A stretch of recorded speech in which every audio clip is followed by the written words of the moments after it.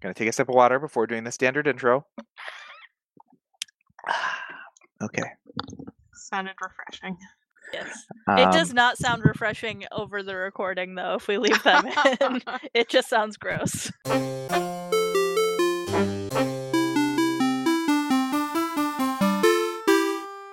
Hello. Welcome to Foss and Crafts A podcast about free software, free culture, and making things together. with my co-host Morgan. And my co-host, Chris.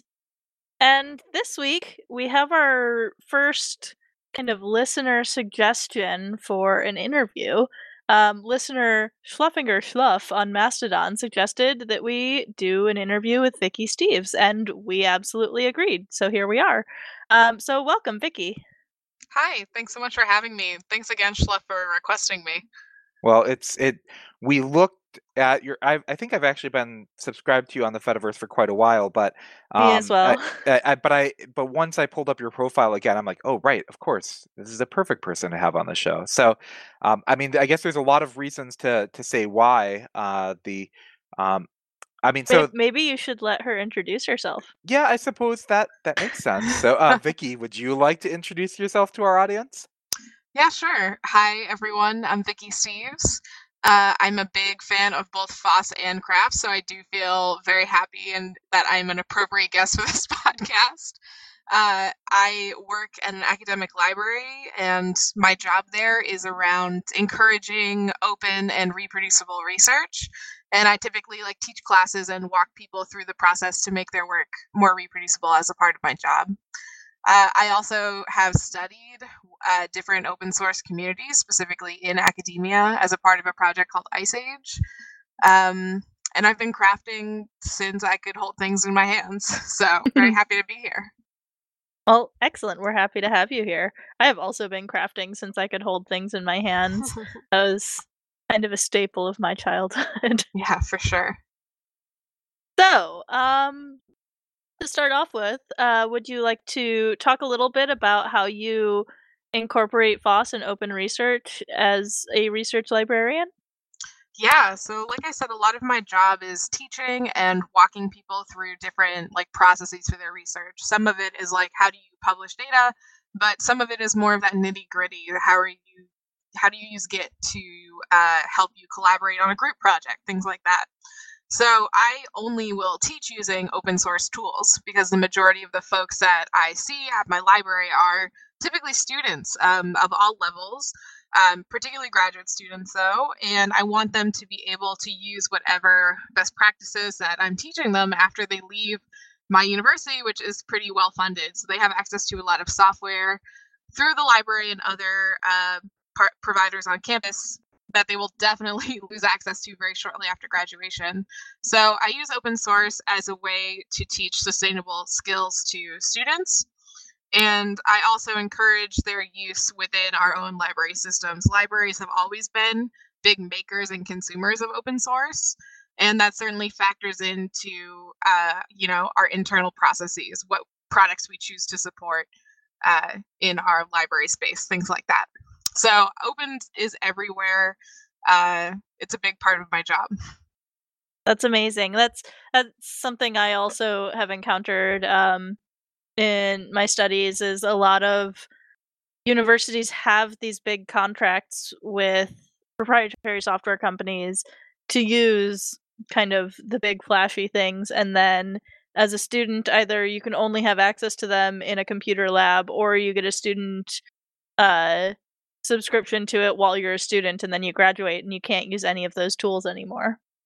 Yeah, it's a huge problem. And, I want people to use their time and university resources wisely. And I'm a university resource, I'm a service provider, and it's definitely factored heavily into the way that I provide a service to my community.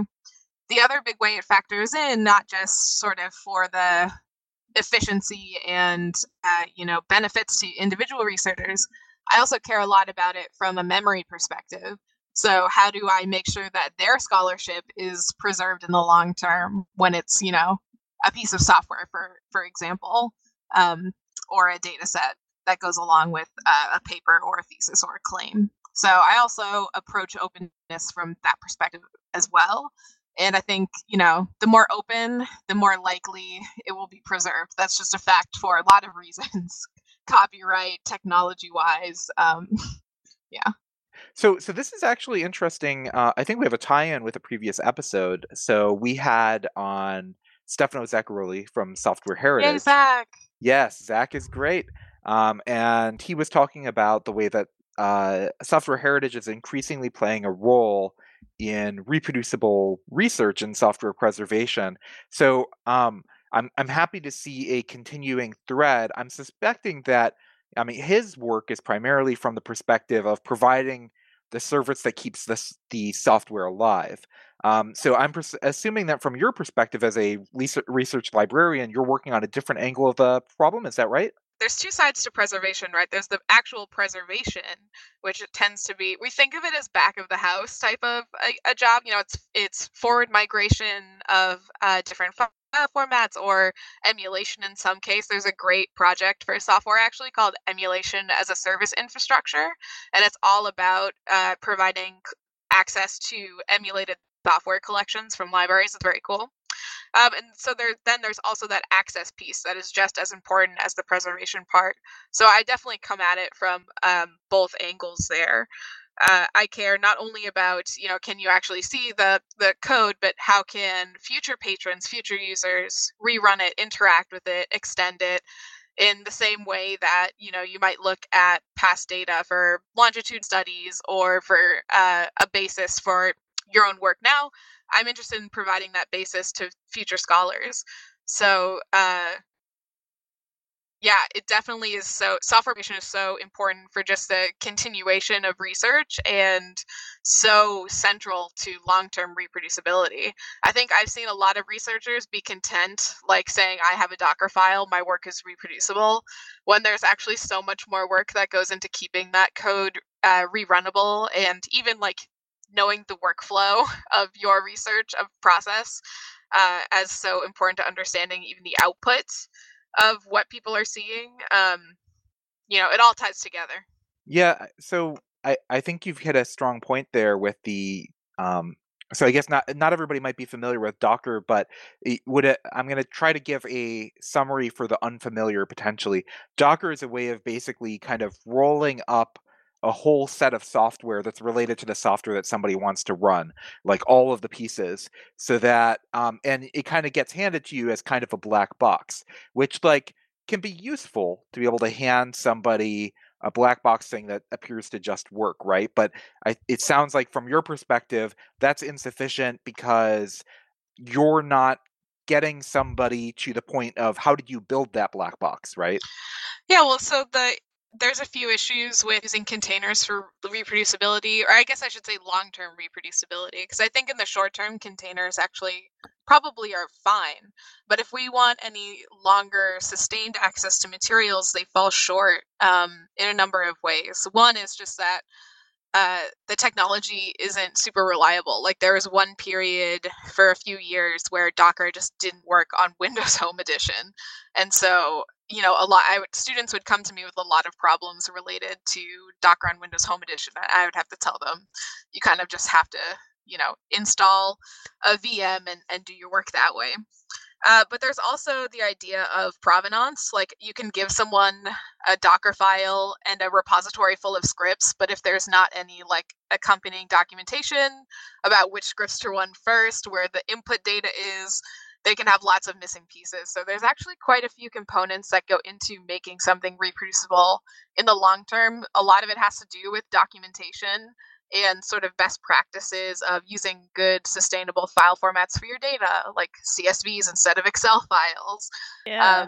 And also sort of keeping track of the environment you're using in a little bit more of a sustainable way than a Docker file. And there are a few different projects that address this. Like I work on one, it's an open source tool called ReproZip. There's also Occam, which is a project by my friend Wilkie, who's also on the FEDI. I don't know if either of you have ever interacted with Wilkie. I definitely know Wilkie. Wilkie was involved in the Social Web Working Group where we standardized ActivityPub. Yeah, there you go. So Wilkie works on a software preservation project in service of reproducibility. So we work closely together in that issue. So it's been very cool to see sort of the open source community galvanize around this problem of preservation and access to materials in the long term. Mm-hmm. Yeah, I think we've touched on this a couple of times, but you say on your website that you like to facilitate the use of open in all facets of research, and a lot of us are familiar with, well, especially the listeners of this podcast, probably, with things like open source and open access and things like that. But how do you apply that more broadly? Yeah, so there are a lot of different components of a given research project that are really necessary to keep it understandable. And I really think by opening up those different, facets, our research will be more sustainable and more understandable and more easier to extend. So I think of particularly publishing like lab protocols. There are a few different websites where folks have been publishing their protocols and soliciting peer review and reuse of them and actually getting citations for their lab protocols. And they're doing that to have an open methodology. There are pre-registrations, which is basically you register your methodology in advance openly so that when it comes time to report on the outcome of your work, you avoid the problem of what's called hypothesizing after results are known, harking. Mm. So it's basically like you saw the data and you sort of shifted your claim a little bit about it. So we're seeing some movement in open methodologies, which I think is particularly important. So that type of thing is something that I want to encourage along with opening up your source code. Academics tend to, or in academia, folks tend to open up everything but that underlying material. Like it tends to be, the focus tends to be on an article and increasingly on data sets and code. But I think there's still a lot of room for improvement in that area.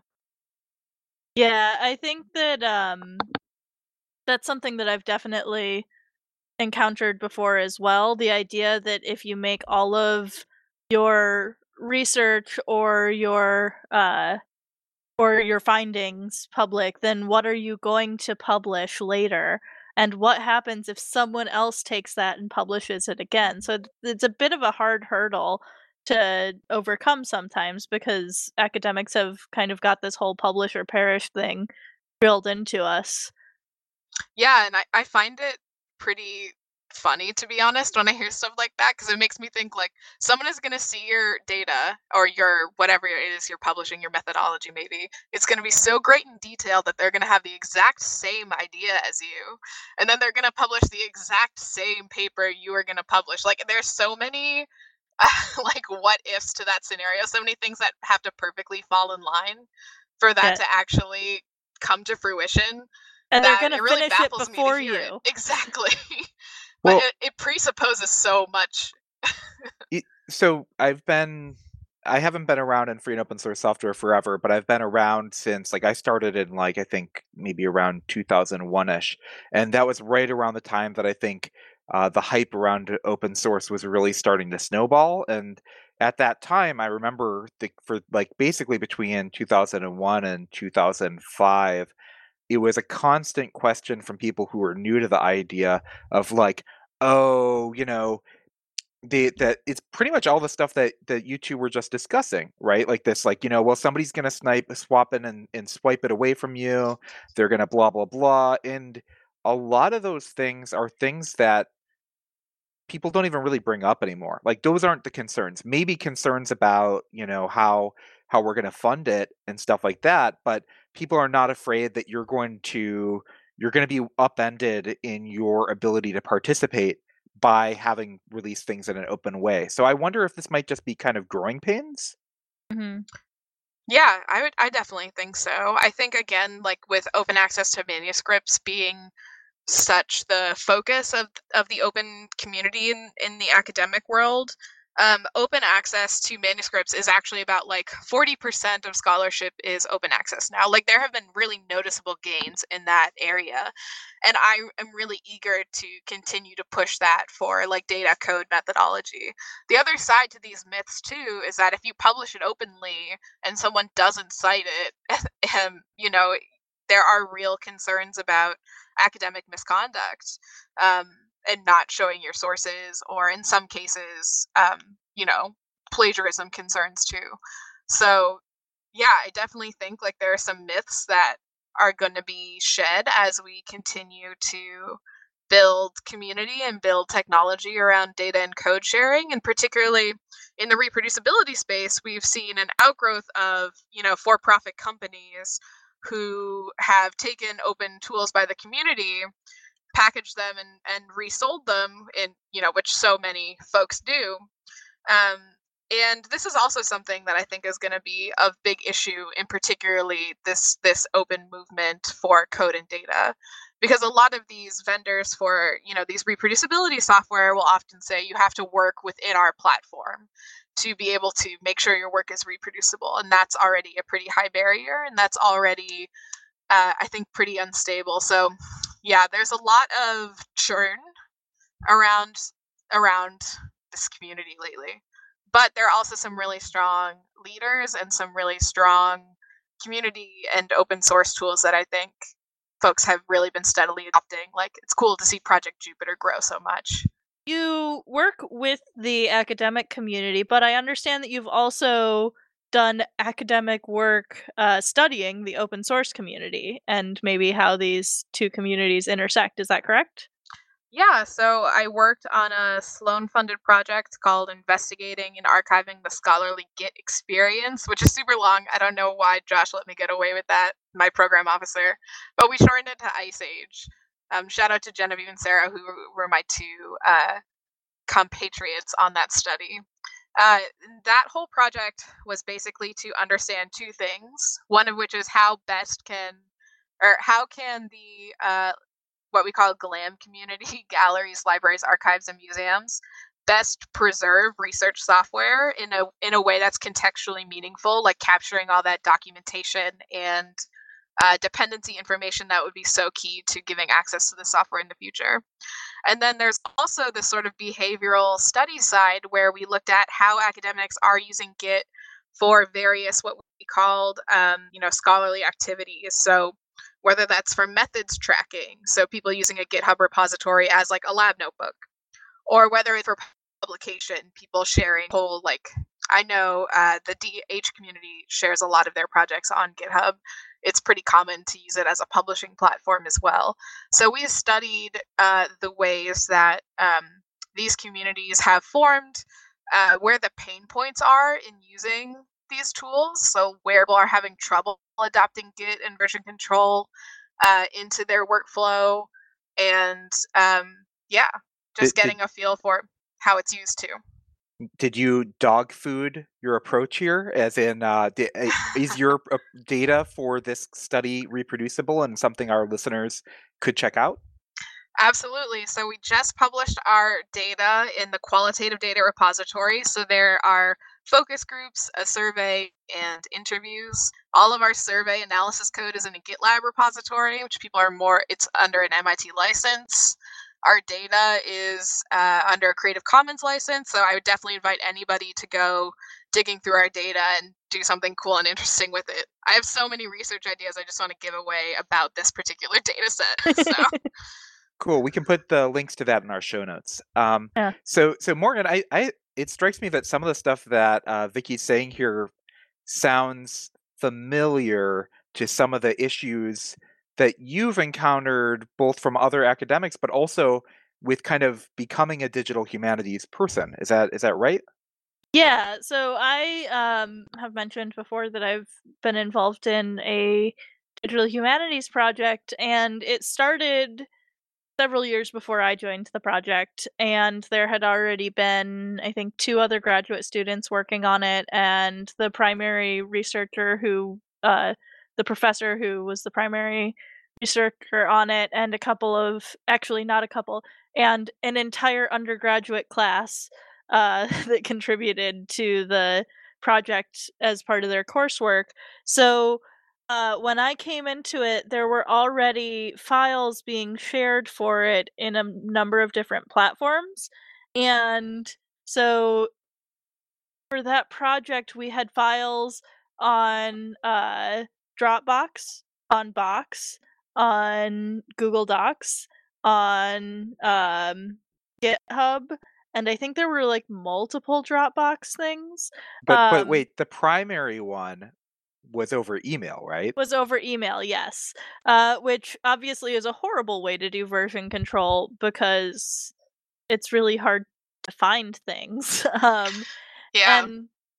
And I introduced GitHub to the project, and then after I stopped being the primary person working on the project, the people who took up work after me did not continue using GitHub, which is partially because I was doing web development and actually writing code, and they were doing more development of content.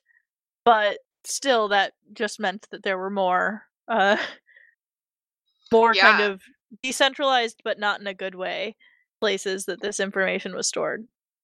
Yeah, that's actually a huge part of my job is going into like different lab groups and research groups and sort of helping them organize everything in a way that's not only would be understandable to like new students coming on and off the project. Knowledge management is actually a big part of reproducible research, even within one's own team. Um, and also setting themselves up for like future success and staying in the good habits because it really is about building good habits. Uh, and not for nothing, Git is hard. Like that was a pretty common theme throughout all of my Ice Age research is that people find it just, incredibly difficult to get onboarded on. And our research revealed a few different reasons for why that is. One of the main ones is that they just lacked a mental model for version control in general, which I thought was, pretty interesting. Yeah, It's difficult to remember the staging area when you just are used to Control S. I know when I use Git, I have a cheat sheet on my computer that I reference to tell me the steps that I do in order to get things, because if you only use Git, once every couple of months, or maybe even sometimes once every 6 months, then it doesn't become habitual the way that it is for a lot of programmers.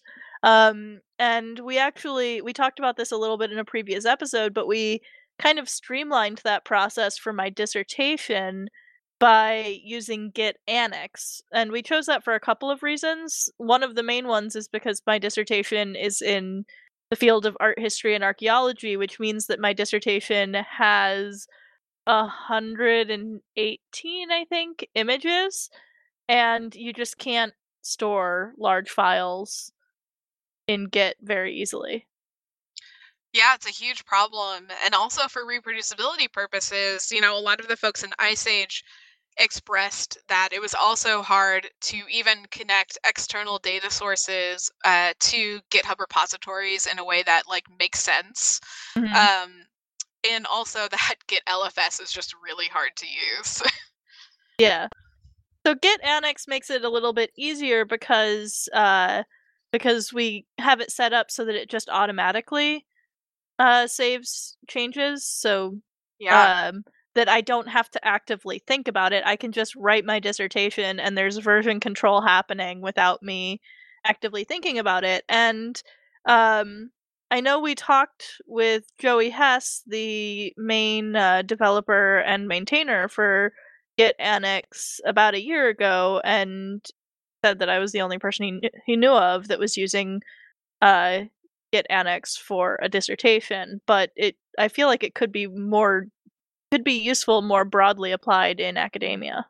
Absolutely. I also think it's interesting too, in our survey data, most of the people who learned Git learned it from books and the manual, which would preclude them even discovering, I think, Git Annex or other like Git related tools that could be helpful to them.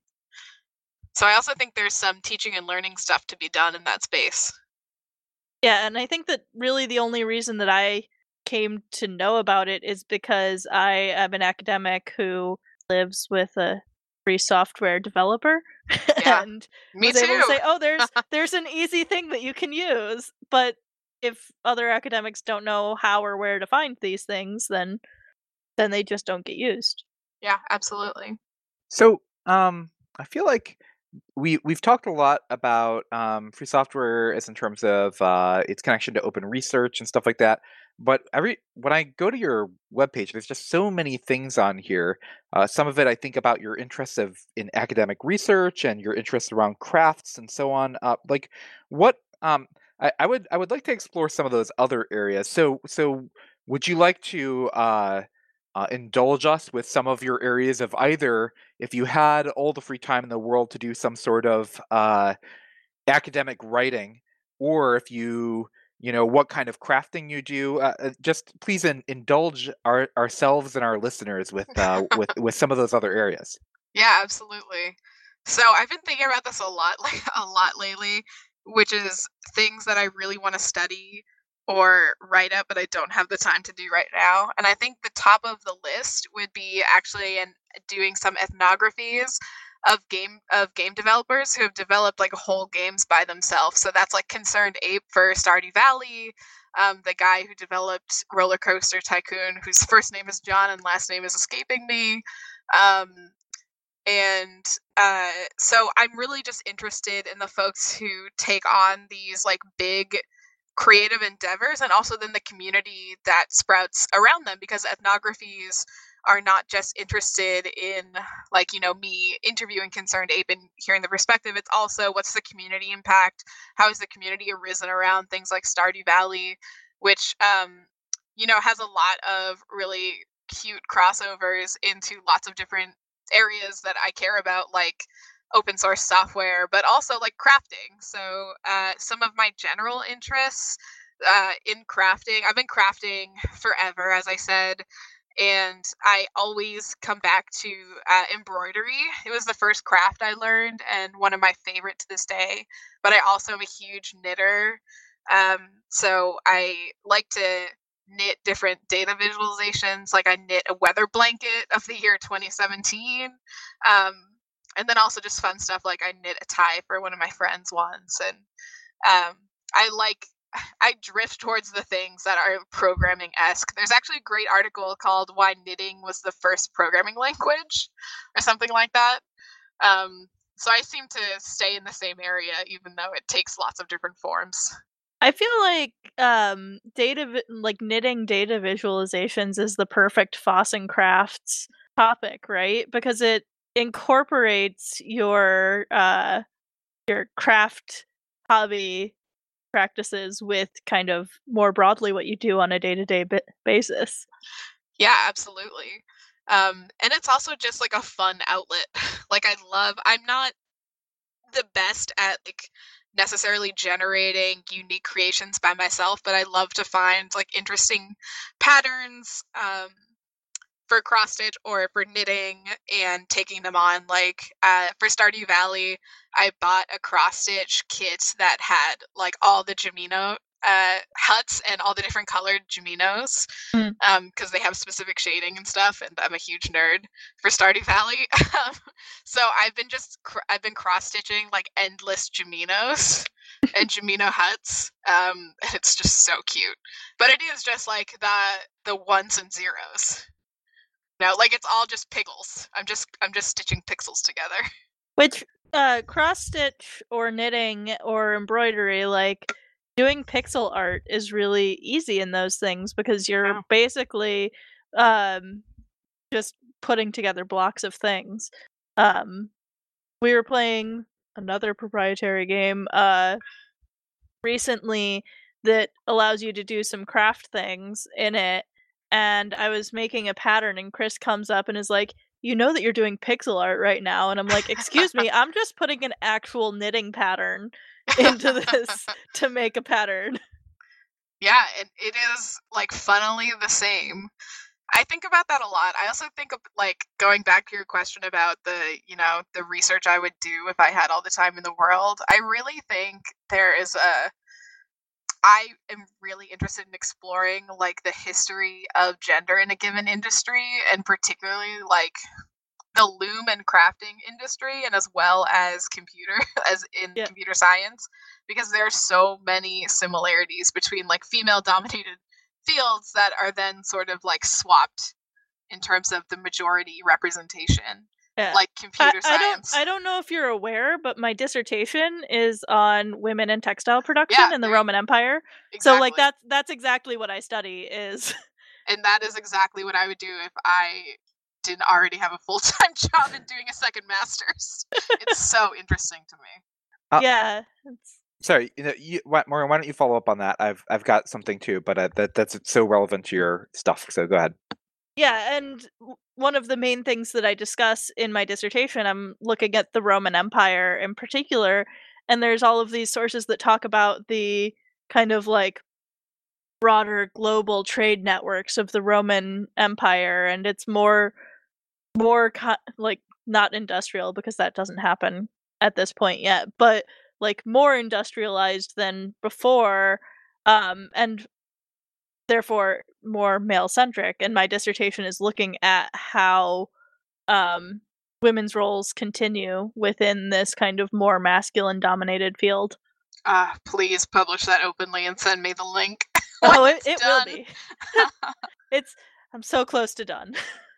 That's good. I'm so excited. That sounds awesome. Thank you. If there's more, actually, I know there's more things to be said in the textile area because I have a feeling. Well, we do this regularly, but that's at least 2 other episodes that we've already got planned because we're going to do one on my dissertation eventually, like an entire episode on it, and we're going to do one on how weaving influenced early programming. programming. Yes, and we're doing the thing again. We're previewing the episodes that don't exist yet. A bad podcast form. But I do have something that you said that grabbed me in a couple of ways. So you mentioned your interest in a well-known game that I also enjoy, Stardew Valley, and I'm sure it will not be lost on some listeners like, oh, wait a minute, this is proprietary, right? And actually, I do wish Stardew Valley was not proprietary. The closest thing we have, I think, is Cataclysm Dark Days Ahead, and you just turn off all the zombies and then just start on a farm. But we don't really have anything else like it in the free software world. But I think there's also something interesting there as in terms of things maybe the free software community can learn from something specific that you mentioned, which is the modding culture around Stardew Valley. So I wonder if you'd be interested in fleshing out, maybe especially for the listeners who are not familiar with modding culture around games. And, there is modding culture around some free software games. Actually, Cataclysm DDA is a great example. But I think modding is most famously well known within a lot of larger proprietary games. And the cultural overlaps between that and FOSS can be kind of interesting, and maybe there are even some pieces to pick up and try to observe ourselves. So would you like to give an introduction to what that means and kind of what's available and what the community is doing in terms of the modding that you're seeing? Yeah, specifically in Stardew Valley? Yes. Yeah, so modding is actually pretty front and center in Stardew Valley. Like it has a page on the official or on the fan wiki rather. There's a whole player guide and you can mod things on Android, Linux, Mac, or Windows, which I think is really neat. They describe the actual technical processes in a really, I think, wonderful, clear, and I don't want to say explain to me like I'm 5, but really plain language. There's not a lot of jargon around the mechanics of modding, especially in a lot of their documentation where they're trying to onboard new players and get people to use mods. So I think there's a lot about the actual technical writing around the modding community in Stardew Valley that I think would be really awesome to see bridged. There are quite a few folks I know who study open source documentation and who writes it. And like Stuart Geiger, for example, at UC Berkeley, wrote a great paper about the challenges, I'll just say, around documenting open source. So I actually think that's one area that is almost a direct connection or a direct inspiration. They for Stardew Valley is definitely a certain age group, right? And so they definitely have adapted a lot of what is extremely technical work boiled down into really sort of what people need to know to get going. And as a result, mods are really heavily used. They have multiple popular modding websites for Stardew Valley that are linked from that wiki.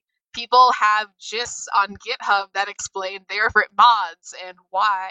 And I especially like the ones that point to mods that improve the game while maintaining like the balance and the lore, because I am a huge video game lore nerd specifically. Like I love the world building part of it. So I often look for that. Well, you said that you didn't want to say don't explain it to me like a 5-year-old, but on the other hand, that's one of the things about doing things like mods or HTML editing in video games or something like that, is that you do have 5-year-olds doing it, right? Maybe not 5, but you have kids learning how to do kind of like basic fundamental things, fundamentals of programming or development or something like that, because it's a video game and they want their Stardew Valley to be customizable, right? Absolutely. And it's everything from like there's a mod to just make pineapples appear everywhere, and there's not even pineapples in just like stock Stardew Valley. But there's also a whole mod that just spans the Stardew Valley universe. So it's called Stardew Valley Extended. It adds like over 20 locations. Like it's a really almost like huge DLC to the game. So there's lots of different interesting levels of participation and just like play and funness that happens that I think is also just really, I love observing that. Like the thing that gets me about the Stardew Valley community is just the joy. So I think for those of our listeners who might have never participated in a modding type community before, you mentioned a couple of things like the pineapples and stuff like that. But what are some other things, like why might somebody feel motivated to make a mod? What do you think the motivation is for that? And Morgan mentioned it's popular with kids. Minecraft is also actually increasingly being used to teach kids to learn programming and stuff like that. Like what has gotten out of either using a mod, and can you give some other examples, and what do you think has gotten out of making a mod? So I think what you get out of using a mod is actually the importance of community sharing. So you're downloading something that someone else has made. Most of the mods, most if not all the mods in Stardew Valley are open source. So you're actually like it's almost introducing people to open source in some ways. And I think that's really compelling. You're like, this game, it is proprietary, and I hope in my heart of hearts ConcernedApe will make it open at a certain point in its life cycle. But often what you gain from someone who's a bit younger using a mod is an introduction to free software, and also the idea of like freedom to modify a software that you have bought. Like that's a pretty key tenet of free software is, I remember learning about free software in my first degree, which was computer science. And we watched like a video on the history of open source, and someone had said in an interview for that tape, why would you buy a house and not be able to paint the walls? And likened that to buying software and not being able to do anything. And modding is almost exactly that. It is buying a piece of software and then painting the walls. You're not doing it on a fundamental level, but you're doing it on a level that still impacts your experience. And I think that's really cool.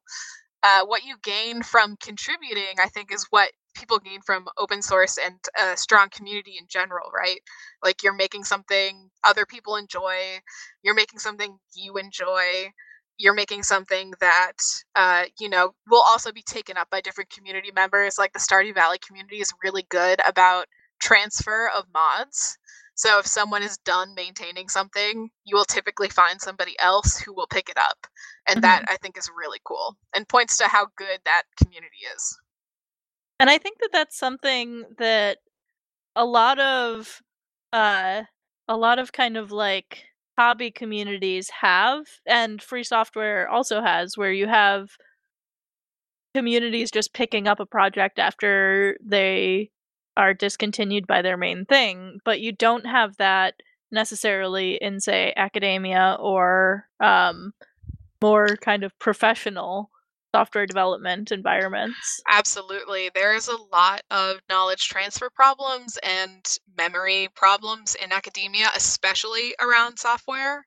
Um, Folks either really take two approaches, I found, which is never upgrading their system. Like, I have a friend who did a PhD in climate science, and she had to use Fortran because that's what her advisor used, and that's what all their previous analysis work was based on. So she had to sort of pick up and use the legacy system, or they burn it and redo it pretty much every time they have to do a task.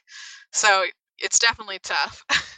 In the digital humanities project that I was already talking about my advisor handed me a printout of code that she wrote in DBase Yeah. when she was doing her dissertation because she thought it might be helpful for me. And I'm like, I'm gonna stick with Python, but thank you Yeah, it's like that for this. PhD comic. Yeah, and then also so I built a website using Python, and it's a static website, and then someone in the university was like, "Oh no, you should be using Drupal." So the professor decided to switch it to Drupal, and then someone's like, "Oh no, Drupal is too complicated, and the support staff that we promised you are no longer here." So then we switched it to WordPress, and that because she wanted to have a dynamic site, and then it was switched to the final one was to Airtable. So like Wow. in one project we have both of those things, right? Yeah. The kind of like legacy code that's hard to incorporate, but it's there and you don't want to just ignore it, but also the trying to just keep up with whatever is the new cool thing.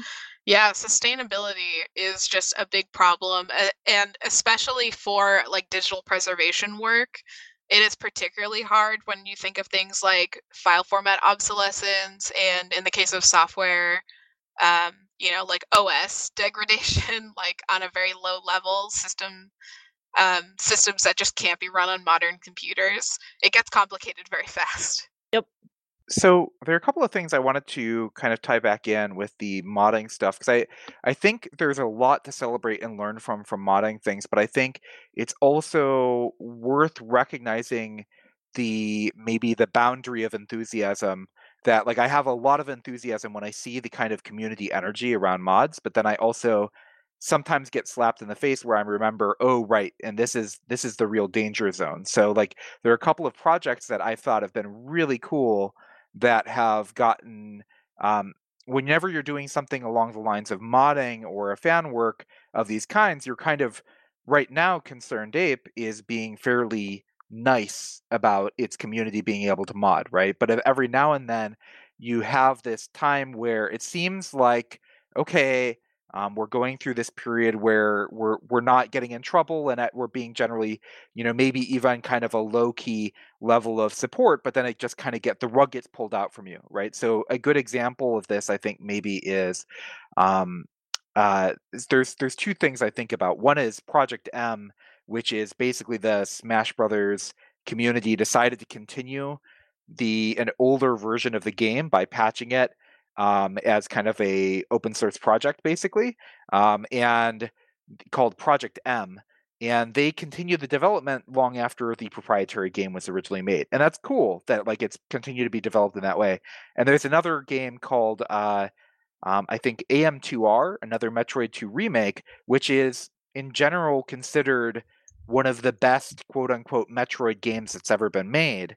But the problem is that both of these projects appeared to be, they had an enthusiastic community that was continuing for a long time, and both of them ended and mentioned that it was legal threats and takedown notices that basically stopped the project. So that's the sad part of Yes. modding with yeah. That's the nail on the head, which is like the hardest part of preservation or memory work, the hardest part, which is like also, I think a lot of these folks picked up those games in service of keeping them around longer, which is great. Yes. But the biggest threat to software preservation is copyright.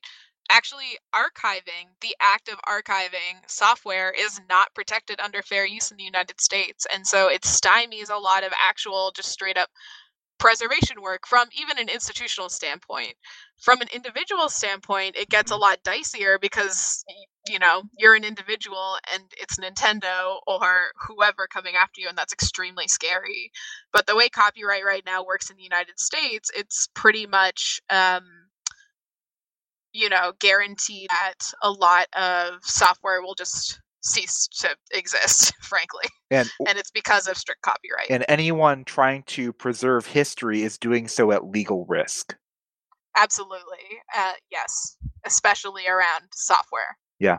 And there's like a few court cases right now that we've been keeping our eye on.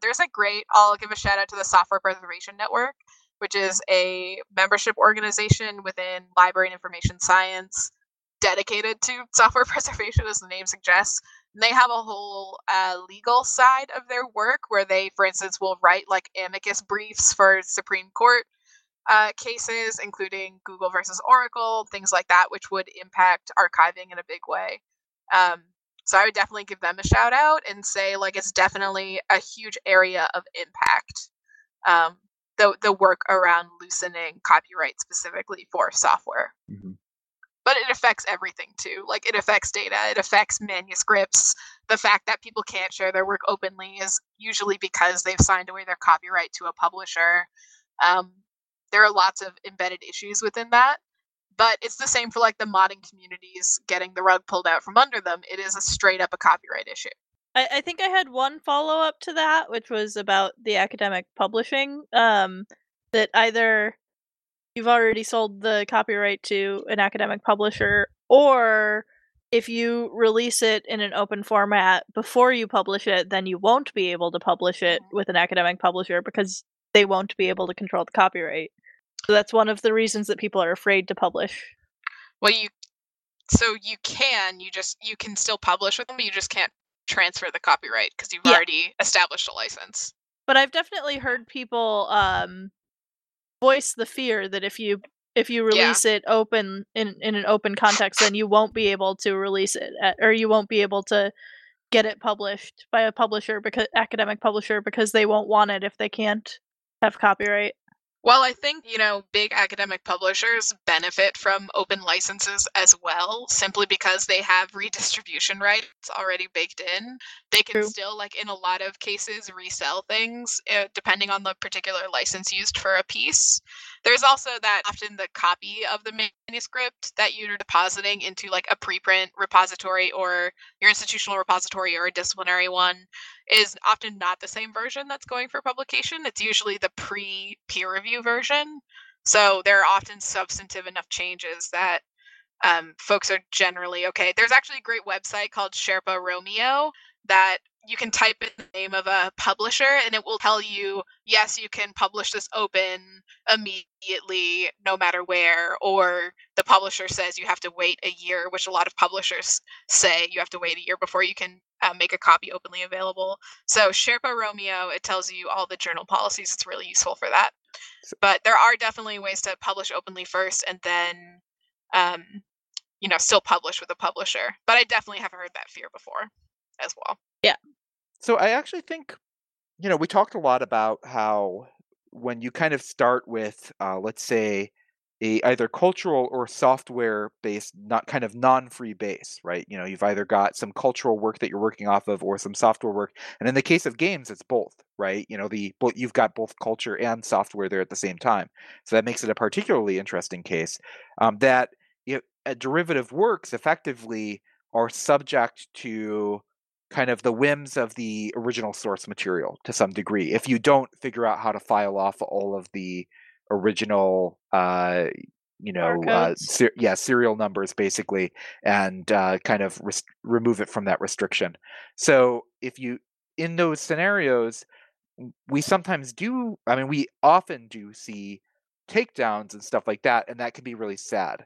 But I think there's actually room, even within those moments that seem really negative, that we can maybe actually even capture something positive, which is the efforts of explaining and writing up when something like that is so upsetting and disappointing can be a lesson, right, about the way that our copyright systems work. I think, one of my biggest introductions as to why free and open source software was really important was I played a massively multiplayer game back in the late 90s, early 2000s that allowed anyone to be able to extend it.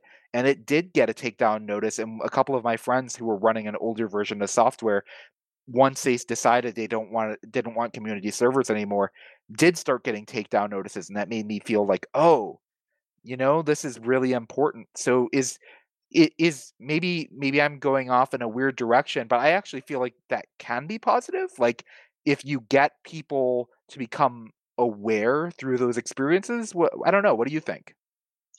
Yeah, I think we can either contribute or disrupt the corporate capture of scholarship and the corporate capture of the arts, which I include video game as an art, of course. So I think, yeah, we can. I often will tell people, like in talks when I'm sort of going off on copyright, I'll say like it starts in the mirror.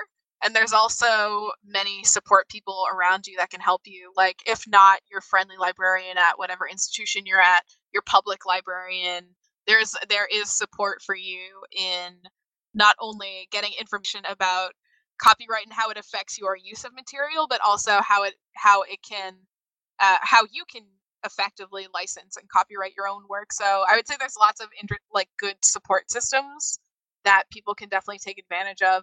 I've also seen communities sort of come up with their own interesting licensing structures. Like there's a whole thing I just discovered about open source licenses for cannabis strains. That is so fascinating to me.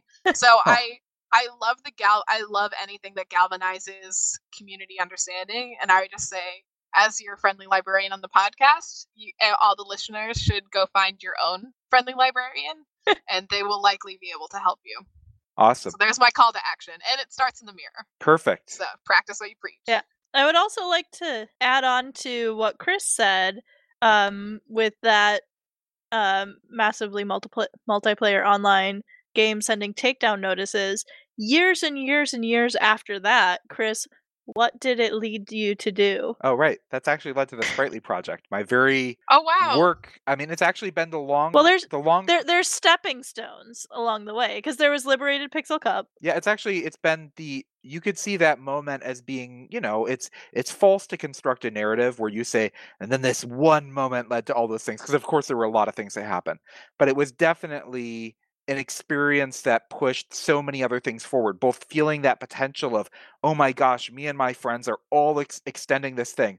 It's all been taken away from us, right? And, you can see that influencing all the work that I did from there. Stuff on network freedom, the Liberated Pixel Cup, the artwork style is directly influenced by that game, which was called Grail Online, and which itself was originally called Zelda Online, which got a takedown from Nintendo, so they rebranded. Wow. Right?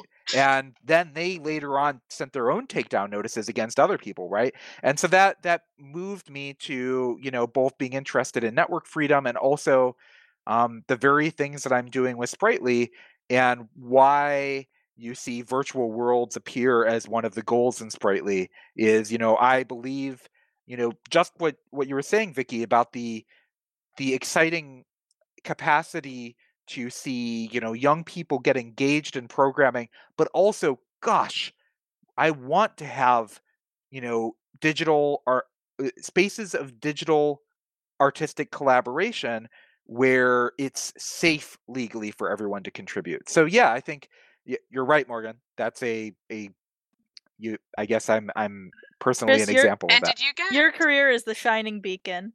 No, that's taken too far. I was gonna say too, I take inspiration from a lot of that. Like, did we actually meet in the Pepper and Carrot community? Because I love Pepper and Carrot so much, and I think it's just such a shining example of the joy and community around open art. And so Sprightly's if you go to sprightlyproject.org, all the character art on there is done by David Rovois, the Pepper and Carrot when artist. I saw it, that's what I immediately thought of, and I was like, he must have gotten David for this. Yeah. I love it. And it is just like, I take such inspiration from, and also the thing I love too is just the learning opportunity. Like, it's so cool to see, like, David does these blog posts that are great about his in-depth process of using, like, Krita and open source software. It's just, I take such inspiration from that, and I, like, want to apply that to academia and to my work as well. So I would say, too, like, another good call to action is just take inspiration and go for it. Yes. Oh, okay. Well, that feels perfect. That's the high note we want to end on. That we're all feeling charged up and inspired. Yes. Vicky, it's been great having you on the show. I'm sure we could probably do another 10 of these with we only kind of touched the surface level of. Yeah, we didn't even talk about tabletop games. Oh, we didn't even talk about which tabletop I love games. So much. So yeah, as do we. There's so much that we can talk about here. But I think we've hit a good wrap-up point for the episode. So I suggest we do that now. Vicky, thank you for coming on the show. If there are people who are excited by your work and your thoughts, where can they find and reach you? Yeah, so I'm everywhere at Vicky Steves, on the Fetty at Vicky Steves at octon.social, and every other social media. It's just Vicky Steves, all one word. So definitely get in touch with me if you're interested in anything we talked about. Excellent. Yeah. Well, thank you very much. Thank you both. We had a lot of fun with this episode. Yeah, same. Foss and Crafts is released under the Creative Commons Attribution Share-alike 4.0 International License. It's hosted by Morgan Lemmer-Webber and Christopher Lemmer-Webber. The intro music is composed by Christopher Lemmer-Webber, meaning myself, in Milky Tracker, and is released under the same license as the show. The outro music is Enchanted Tiki 86, composed by Alex Smith of the Cynic Project, and is waived into the public domain under CC 01.0. See cynicmusic.com for more information. You can get in contact with us on the Fediverse, Foss and Crafts at octodon.social, on Twitter as @FossandCrafts, or you can email us, podcast@fossandcrafts.org. We also have a chat room. Join our community, #FossandCrafts, on irc.freenode.net. If you'd like to support the show, you can donate at patreon.com/CWEBBER. That's it for this week. Until next time, stay free and stay crafty.